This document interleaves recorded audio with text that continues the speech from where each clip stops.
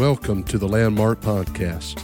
I'm Jason Calhoun, pastor of Landmark Pentecostal Church in Texarkana, Texas. We encourage you to visit us on the web at landmarkupc.net for a schedule of services and upcoming events.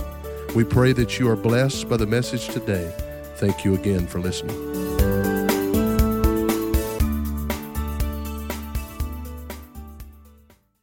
Why is that important?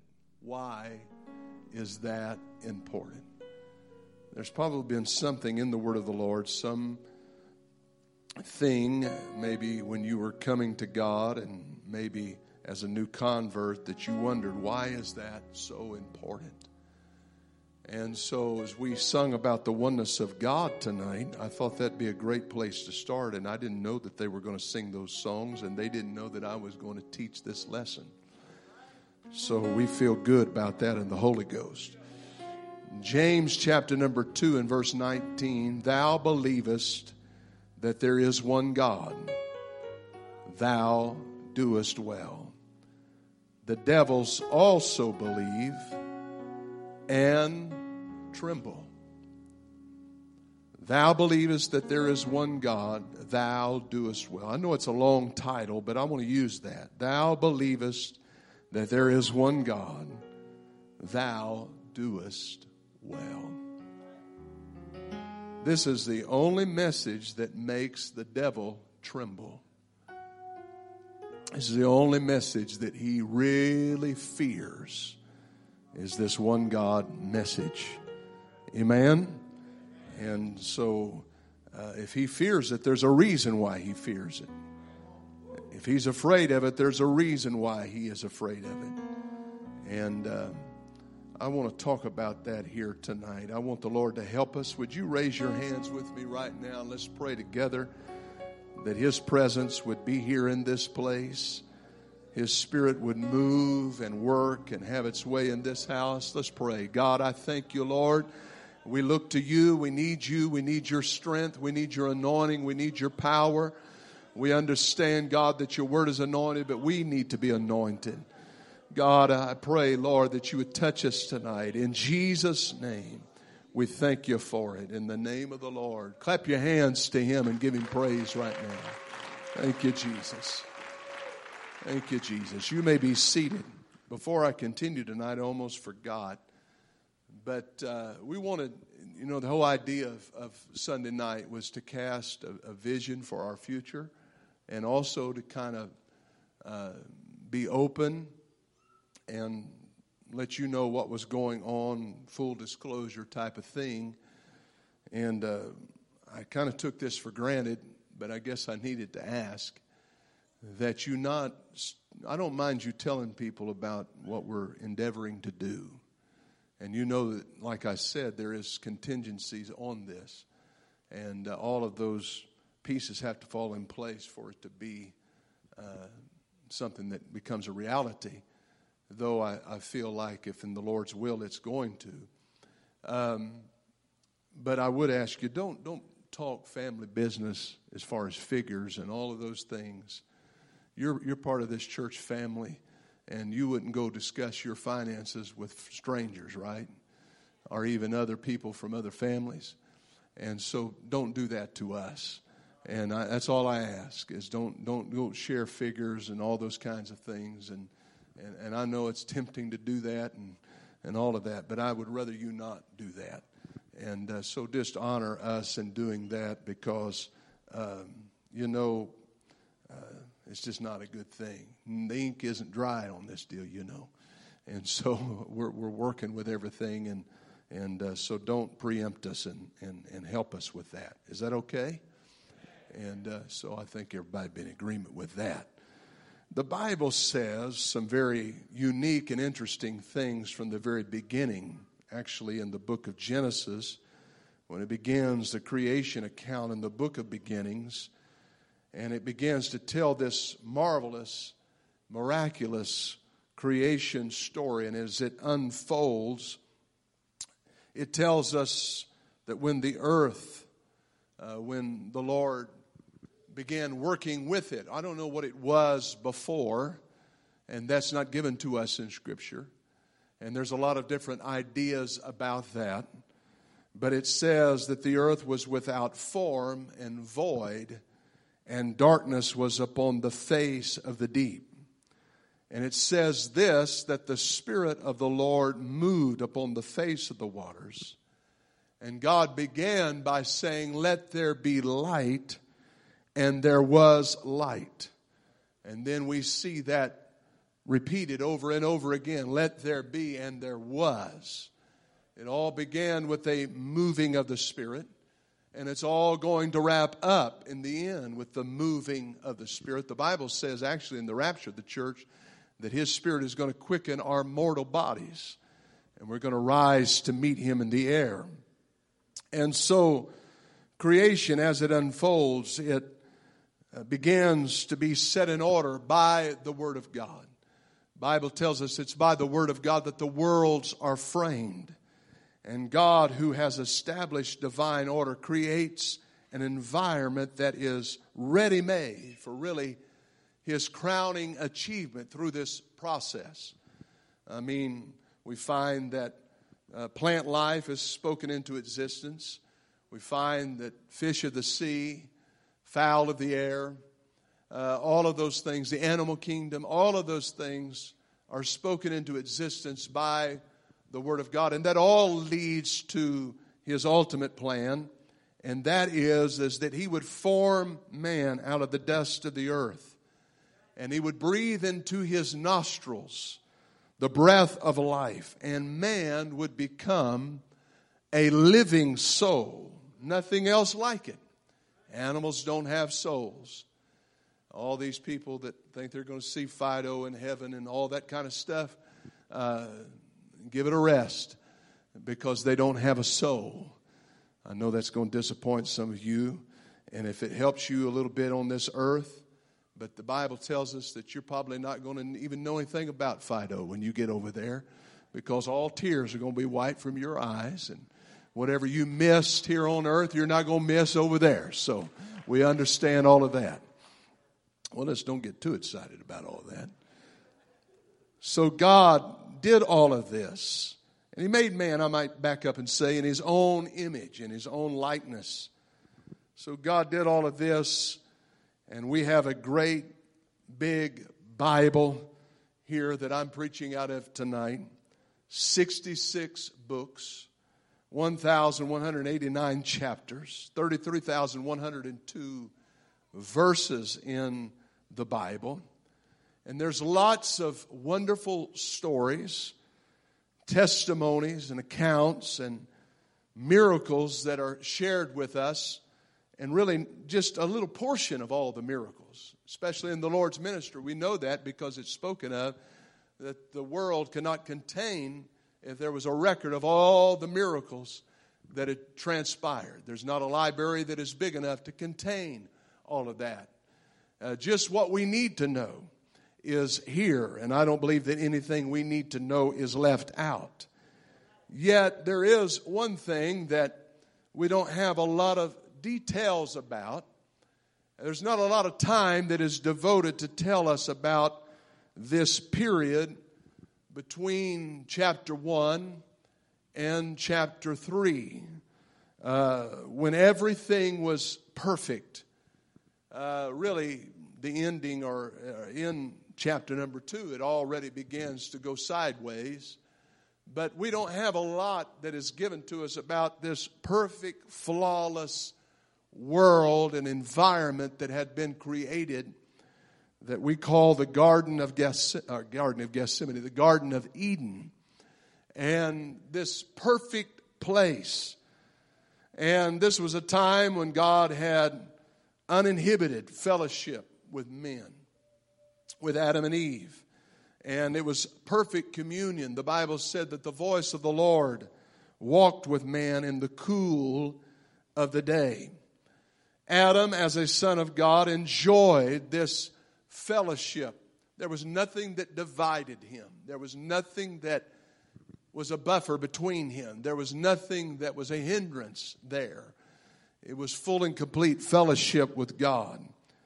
And in just a couple of chapters, that's really all we have until the serpent slithers his way into the garden, as it were, and he draws Eve's attention. And he directs her to this one tree out of the entire garden. I don't know exactly, you don't know exactly how many trees that were in that garden that were fruitful. But we do know that every one of them they could partake of as oft as they desired, as much as they hungered for. They could partake of them, all besides this one tree. That was the only tree that was forbidden them to partake of its fruit. And so this was all available to them. And I believe that every appetite that was in man could be satisfied by what they could partake of and what they could have enjoyed. And I think it's still that way today. Everything and every appetite and every desire that God placed within you can be satisfied in the kingdom of God through living for God, serving the Lord, and enjoying the experience of the Holy Ghost. I believe that you can have fullness and completeness in life through living for God. I don't believe that you have to go out there and find some substitute. I don't believe that you have to go out there and find something as a crutch to lean upon. But I do think that everything that God has placed within us that would serve as a satisfying thing to us in the spirit man. If you're hungering for something that's out there, it's not your spirit that is hungering. It's not that God element that is on the inside of you. It's your flesh. And it's the influence of sin in your life.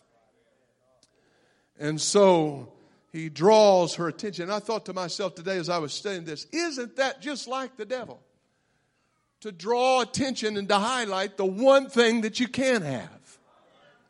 And try to put that on the marquee. To put that out there as being something that you need, when in fact you don't. But it's going to bring damage to you. It's going to bring heartache to you. It's going to bring brokenness to you. It's going to bring a scar upon your life. But yet that's the one thing that the devil markets to Eve. And he said, you know why God doesn't want you to eat of this tree, don't you? It's because in the moment that you eat of it, you'll become as God, knowing good and evil. And the Bible shows us something here. She looked at the tree and saw, and sin, can I stop and say, always, in the way the devil presents it, always looks, it always appears attractive. I remember the first time as a boy that I traveled down to Los Angeles, and I saw the place where they make movies, and Hollywood makes, they have those sets that are there where they make their films, and I saw the frontage of a house, and there was even a yard, maybe there was even a swing on the porch, and all this manicured lawn, and then when you drive behind it, it was all just a front. There wasn't any back at all to the house. There was no substance to it. I mean, there was window dressings, there was all these things, but it was just a panel. It was just like a billboard, and when you got to the other side, you realized it was a prop. There was nothing to it, and I thought exactly that is the way sin is. It looks so attractive, but when you get on the other side of sin, you find out how damaging it is and destructive it is. And you find out you've been deceived. And she saw that it was good for food. And that is the lust of the flesh. She saw that it was pleasant to the eye, and that is the lust of the eye. And everything can be lumped in these three categories. She saw that the tree was to be desired to make one wise, and that is the pride of life. So it appealed to the pride of life. And you can lump just about any sin into those three categories. It'll fall down into one of those three columns. The lust of the flesh, the lust of the eye, or the pride of life. And the Bible says that Adam ate of the tree along with her. And it was through the disobedience of Adam that sin entered into the world, and death by sin. Just as the Lord had told them, the day that you eat of this, you shall surely die.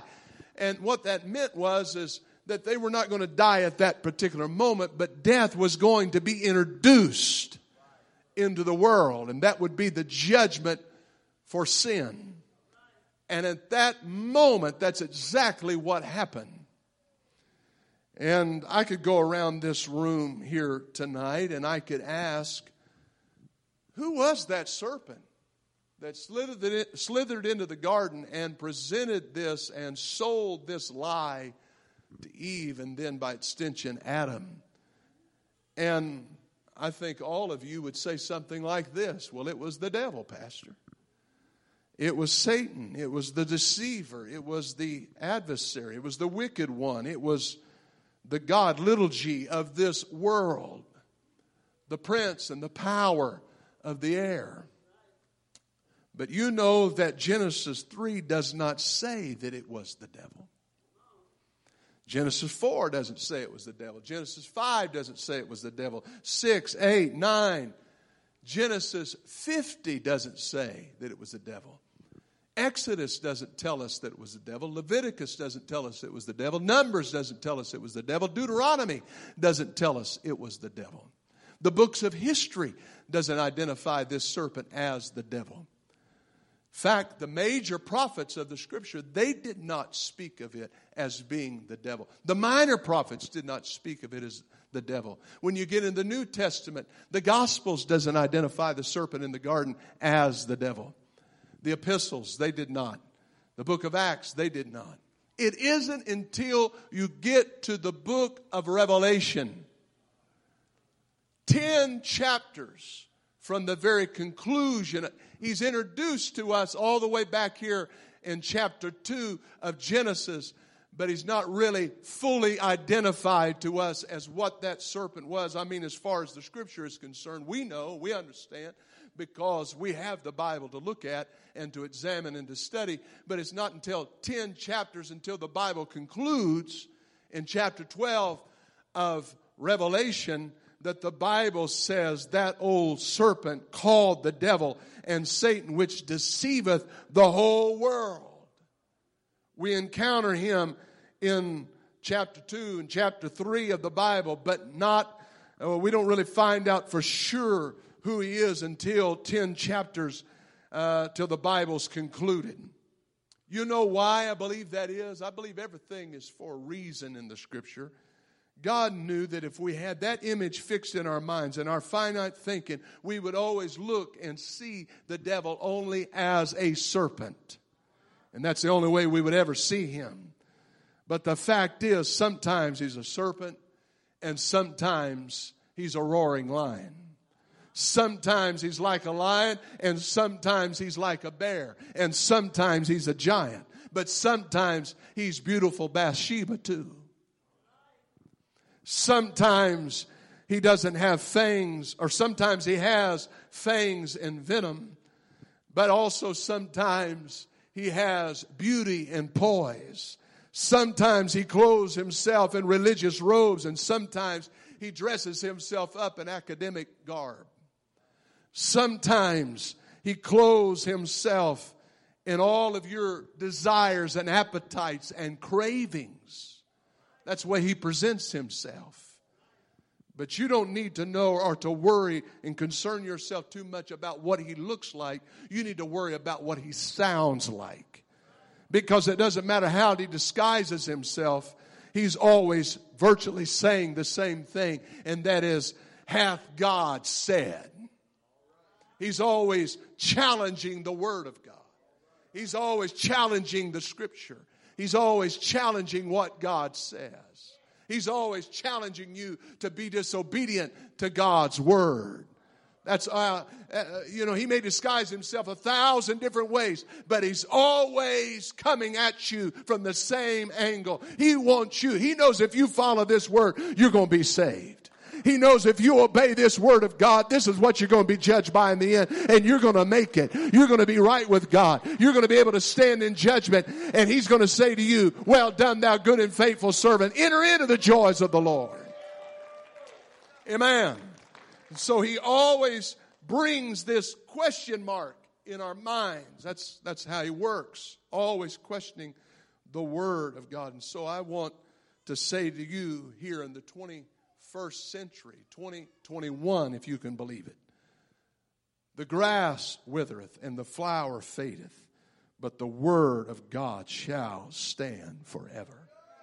I just want to remind you that thy word, O God, is forever settled in heaven. Heaven and earth may pass away, but my word shall never pass away. It's going to remain.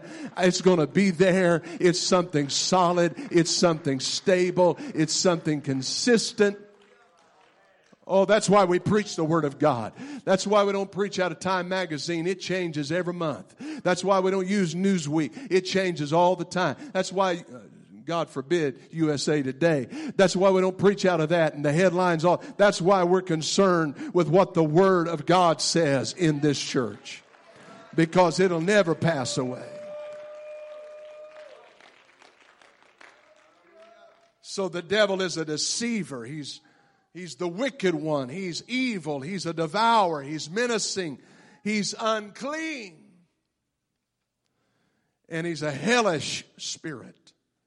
And he makes a transaction there with Adam and Eve in the garden that gives him a certain amount of, although you understand that all power that he has is on a leash, because all power is ordained of God.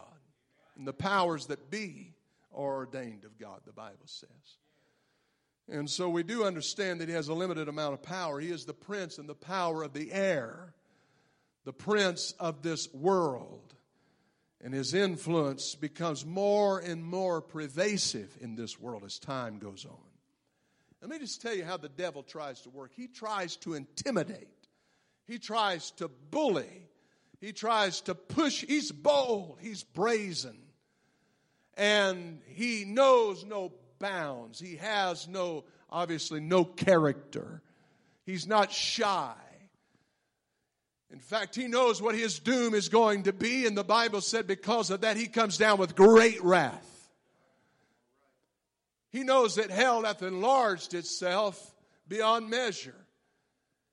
And he is doing his very best to take as many people. He knows that someday he's going to be chained and manacled and thrown into the lake of fire. And he wants to take as many as he can with him. He wants to get as many souls subjugated to him as he possibly can. And so he tries to intimidate you, and he lies to you, and he tries to get you to believe untruths, and he tries to get you to accept things that is not right, so that he can bully his way into your life and take control. You give him an inch, he'll take a mile. You give him a little bit, something that you allow in moderation, he's going to squeeze his way in, and he's going to take up as much space as you allow. He wants to take dominion. He's not satisfied with just being a part. He wants to be in control. He wants you, and that's the only way it can happen is through your choice, to kick, as it were, God off the throne of your life and put him in control of your life. He wants you to crave the things that he gets you addicted to and the things that he gets you involved with. He wants people of this world to crave drugs and alcohol and promiscuous living and pornography and all of those things. He doesn't want you to crave the presence of God. He doesn't want you to crave the Word of God. He doesn't want you to crave the Spirit of God in your life. And he tries his best to separate you from those things. And he's bold about it. He's bold about it. But the first time that we see a little snippet of the message that makes the devil tremble is really immediately after what happened in the garden with Adam and Eve. Because there is, you understand, a message, and I read it to you, that he trembles at, that he fears. The same fear that he tries to put on you. The same trepidation that he tries to put on you. The devil fears. There's a message that intimidates him. And the first time that we receive a little bit of that message is right after Adam's fall. The voice of God comes down in the Garden of Eden, and he calls upon Adam as in other times. Adam, where art thou? And Adam doesn't answer, and Adam's not there. And finally Adam comes out of hiding, and he's sewn some fig leaves together trying to hide and to cover his sin. And we know that the Lord addressed that with Adam. But then something peculiar happens. He turns and he begins to address that serpent. And he says, cursed be thou. He said, you're going to crawl on your belly. That's going to be the curse that you're going to have to endure. And the seed of this woman is going, or it shall bruise thy heel, and it shall bruise thy head. It shall crush thy skull. And it's also going to bruise the heel of the seed of this woman. And there we see a little prophetic message that is coming out. And it slips out all the way back there in the book of Genesis of what is to come. And what he's really saying is that there's going to be someone born. He's going to be born of a virgin that is going to come to this world. God manifest in the flesh. And he is going to crush and fracture your skull. And he is once and for all going to die for all sin and deliver humanity from all sin. All of those that choose to live for him can be free. Amen. Can be born again. They don't have to live under the curse of sin in their life. And I'm sure he's wondering, what does all of this mean? This can't be good for me. This can't be good for the plans that I am devising. This cannot be good for the things I'm endeavoring to do to trip humanity up. This can't be good. What does he mean, crush my head? What does he mean, a heel's going to be bruised upon my head? And then we see another, and I'm hurrying tonight, but we see another little snippet of it. In the days of Abraham, when God spoke to him and said, take your son, your only son Isaac, to the top of Moriah and offer him as a sacrifice. And as they're making their way to that place and preparing for this burnt offering, which is a complete offering, you understand. This is an offering where the sacrifice is consumed. And he says, Father, Isaac does to Abraham, Father, in chapter 22 of Genesis, behold the fire and the wood, but where is the lamb for the burnt offering? And Abraham's answer, I don't even know if he realized at that particular moment how prophetic it was. But he said, my son, God will provide himself a lamb for a burnt offering. He was looking ahead. He was looking from that mountaintop to another mountaintop called Calvary. He was looking from that point and that testament all the way to the New Testament and a new day when you and I, amen, are going to be able to stand free in the presence of God because of a lamb that was slain from the foundation of the world, the Bible says. That must have shook Satan to his core. He must have wondered, what is he saying? What does he mean? Amen. When he said the Lord himself shall provide a lamb. What does he mean by that? That can't be good for my plans. That can't be good for what I have in mind. That can't be good for my kingdom and what I'm trying to build. And then we get to Moses, and Moses is directed by the Lord. They're in Egyptian bondage. And if there was someone that was underneath the influence of Satan himself that we could look at in the Word of God. Matter of fact, he's always typed as the devil many times in Scripture and through preaching. But Pharaoh had these people in his claw, if you will. He had them under his hand. He was ruling them with rigor. And this is why Egypt and the slavery and the servitude of Egypt is always likened to the world and to sin. And he had his hold upon them. And it looked like after all of these hundreds of years, 400 years, it would never be broken. It was the way that it was going to be. But aren't you thankful that God looks at the situations of our life and it's never an impossibility? Doesn't matter how long a person's been a drug addict. If they come to an altar and repent of their sin, God can free them of that. It doesn't matter how long a person has been a drunk. When they get delivering power of the Holy Ghost in their life, God can free them of that. It doesn't matter how long you've been an habitual sinner. Maybe you've been a thief and a liar and a cheat and a deceiver all of your life. But when God steps in, Pharaoh has to go. Pharaoh has to let you go because there's power in the blood of Jesus.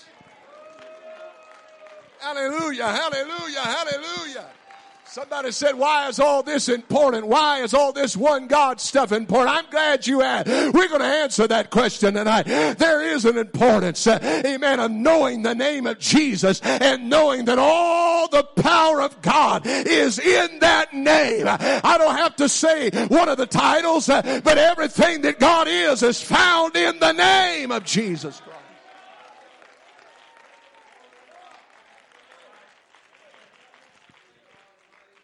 So, plague after plague comes. Miracle after miracle, really, is what we'd call it, comes. And Pharaoh's heart is hardened because he doesn't want to lose his grip. And then we know the final blow. The Lord spoke to him and said to Moses, said, you tell my people to get a lamb for every house and to slay the lamb, consume it. But get their robe on, their staff in their hand, get prepared to leave. Put a little blood on the doorpost and the lintel, and when the death angel comes by, it's going to pass over them that have the blood applied to their house. Amen. That's why having the blood applied to our lives is not just a good idea. Amen. It's critical for our salvation. Amen. I said it's critical to our salvation. Hallelujah. Praise God.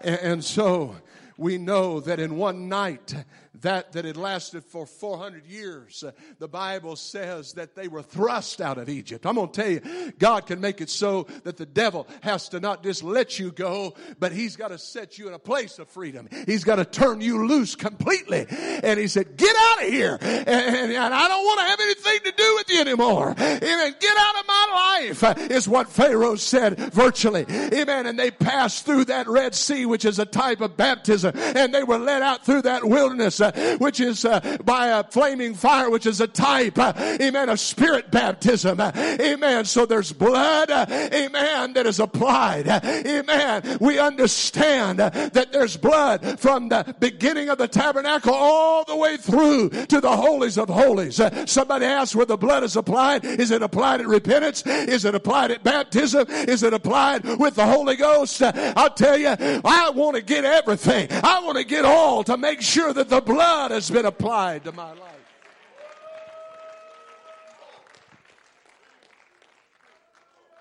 And so we see Moses, as God is dealing with him on Mount Sinai. And he's writing some things down. God is revealing to him a tabernacle plan. And I can just imagine, after all that has happened and all that has occurred and all that has taken place, the devil's got to be wringing his hands by this point, saying, what in the world is going on? This can't be good. And he sees construction of a tabernacle and all the ornate pieces of it and all of the dimensions of it being just right. What is going on here? These folks are worshiping, and these folks are giving themselves unto God, and God is meeting them, and Shekinah is coming down, and he said, this can't be good. This can't be good. God is meeting with man, and God is intervening in the lives of man, and this is what I've been trying to disrupt, and this is what I've been trying to get rid of from the very beginning. And then we see in that wilderness, and this is a very peculiar thing, how that they had been bitten by venomous serpents. But Moses hoisted a fiery serpent up. And you still see it today. When an ambulance drives by, that's what that depiction is a lot of times on the back of it, or at a hospital, that medical sign. And we know that even in the New Testament that's referred to as Moses lifted up the serpent in the wilderness. We understand that Jesus was lifted up on the cross. And for those that are partakers of the cross, they are inoculated. Amen. They are saved from the death of sin. They are spared from the death of sin. I'm going to tell you, the devil tries to get his venom into people and destroy people's lives. And the only way that you can recover, the only anti-venom that there is for sin is the blood of Jesus Christ. The only thing that can save you is the blood of Jesus Christ. 12 steps isn't going to save you. Amen. Counseling isn't going to save you. And I know those folks are all doing the best they can with what they got and the understanding that they have. But I'll tell you what can rid you of all sin is the blood of Jesus Christ.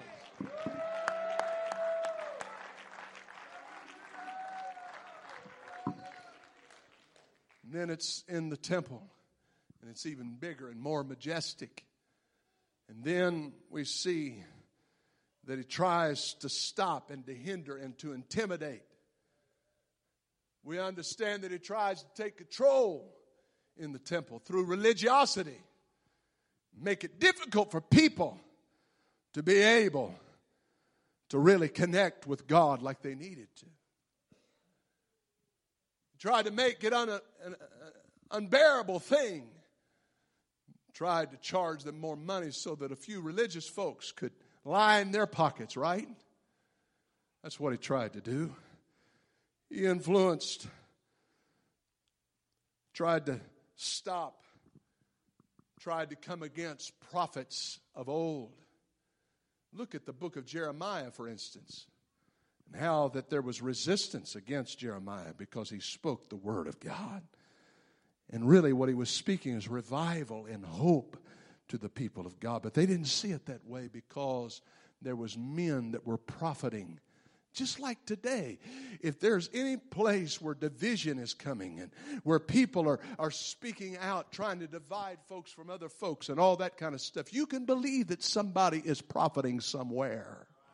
Somebody's making something out of it because it's profiting. They're sticking money in their pockets because they're causing division in this world. How can you talk about lives mattering when you can't stand up for abortion and you can't stand up for these causes? Don't tell me that's fake. That's hypocrisy. Amen. That's not right. Amen. Don't speak about one injustice and don't speak about the other injustice over here. The right thing to do is stand up against all injustice. That's what our Savior would do. Amen. That's what our Savior stands for.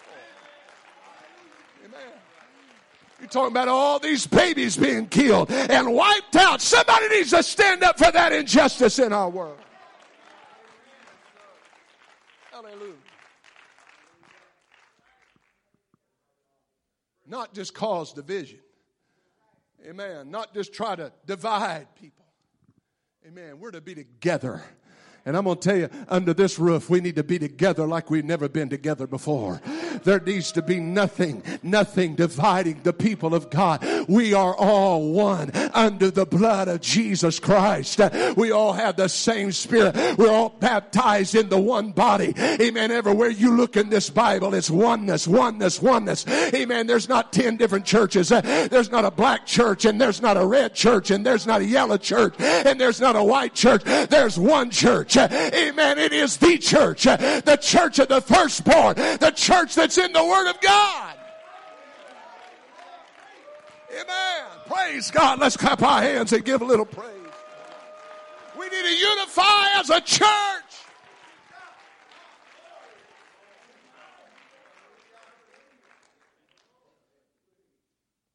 Amen. And so the prophets, he tried his best to put a sock in, and that's a figure of speech, in Isaiah's mouth. And Isaiah felt a little beat down. And he said, oh no, Isaiah, lift up your voice like a trumpet. Speak out. And so we read in Isaiah 9:6, for unto us a child is born, unto us a son is given, and the government shall be upon his shoulders, and his name, they haven't known his name yet, and his name shall be called Wonderful. I can see a little tremor in hell. And Counselor, the mighty God. Oh no, surely not the mighty God. And when he said this, I believe that a shockwave ran up the spine of Satan when he said, the everlasting Father. Amen. You mean God manifest in the flesh, the one that kicked me out of glory, is the one that's coming to earth to take away my subjects, to take away those that I try to deceive.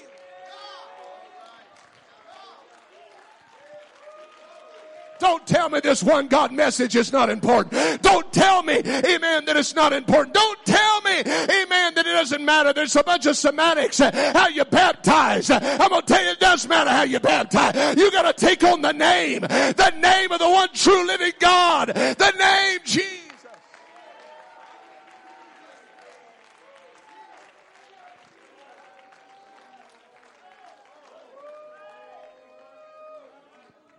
The oneness of God. God is absolutely and indivisibly one.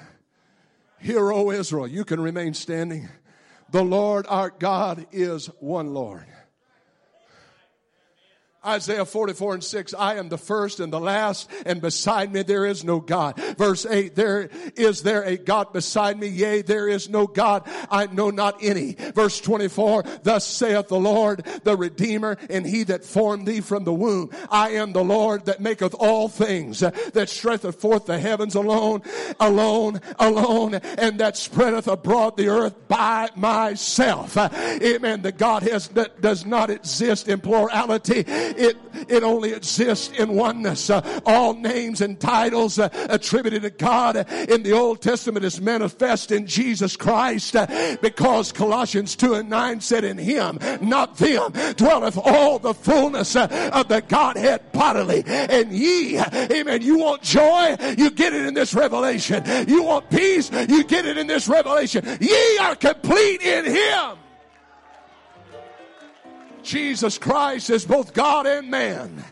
Amen. He is the one God incarnate. 2 Corinthians 5:19 says God was in Christ reconciling the world to himself. Jesus Christ is the image of the invisible God, the expressed image of God in his own person, or in God's own person. 2 Corinthians 4:4 said, in whom the God of this world, little g, hath blinded their minds, or the minds of them which believe not, lest the light of this glorious gospel of Christ, who is the image of God, should shine upon them. Colossians 1:15 says, who is the image of the invisible God, the firstborn of every creature. New Testament writers confess Jesus Christ to be God. Amen. Jesus accepted Thomas's confession in John chapter 20, verses 28 and 29, when he said, my Lord and my God. In fact, Jesus said, if you do not believe that I am he, you will die in your sins. John 8:24. In John 10:30, Jesus said, I and my Father are one. In John 14, he said, if you have seen me, you have seen the Father. Amen. Back to Colossians 2:9. In him dwelleth all the fullness of the Godhead bodily. All healing, all power, all victory, all deliverance, all salvation. Everything apostolic power is in the name of Jesus. It's all in him, just like we sang tonight. Why don't we lift up our hands to him right now and give him some praise? Hallelujah. Praise God. Praise God. I'm thankful for the revelation of who Jesus is. I may not know a whole lot, but if I know this, I'm doing okay. I'm doing all right. It's all in him. Hallelujah. Hallelujah. Hallelujah. Praise God. Come on, clap your hands to the Lord.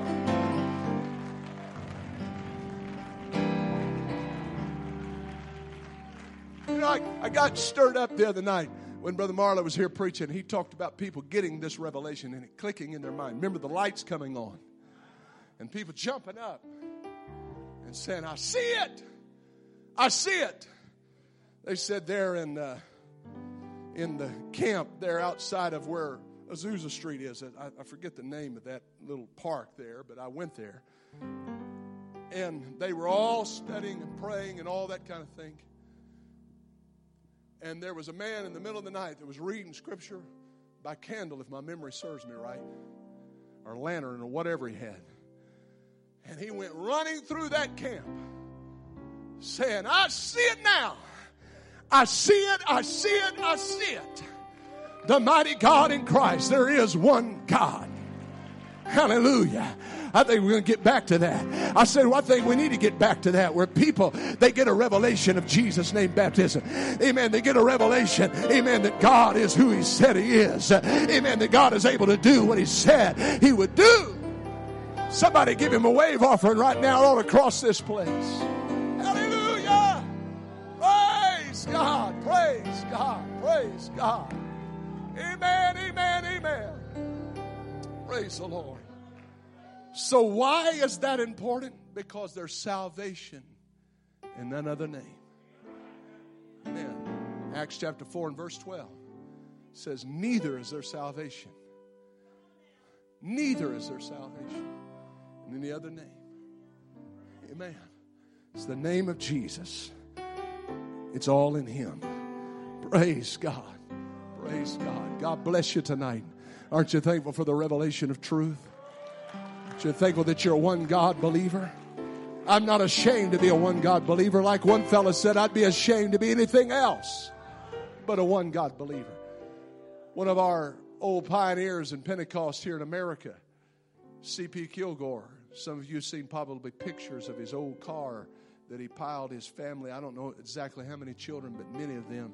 Brother James Kilgore is one of them. Brother Jonathan Shoemake and Jimmy Shoemake that preached for us. That's a father and son. There, Brother Jimmy Shoemake's mother was one of the daughters of C.P. Kilgore. And in fact, I talked to Brother Jonathan Shoemake yesterday, and that was his great-grandfather, C.P. Kilgore. They said he had a little sign and tracts and stuff that he would hand out that said that you can have this car, which that's about the only thing he had in life, if you could show me in the Scripture where anyone was baptized other than the name of Jesus. If anybody was baptized in the titles in the Scripture, you show it to me, you can have the title of my car. But you know what? He kept his car because it's nowhere in there. I remember a track we used to have around here that's, I don't remember how much the figure was, but there was so much money we'll give you. Somebody told me, and we never had to come good on that money because it's just not in there. Amen. Where anybody was baptized any other way but in the name of Jesus. Hallelujah. There's something about the power of that name, the authority that's in that name. God bless you tonight. Thank you for being attentive to God's word. We appreciate it. Amen. One more time to the Lord. Let's give him praise right now. Let's remember this Saturday. Let's remember Sunday services.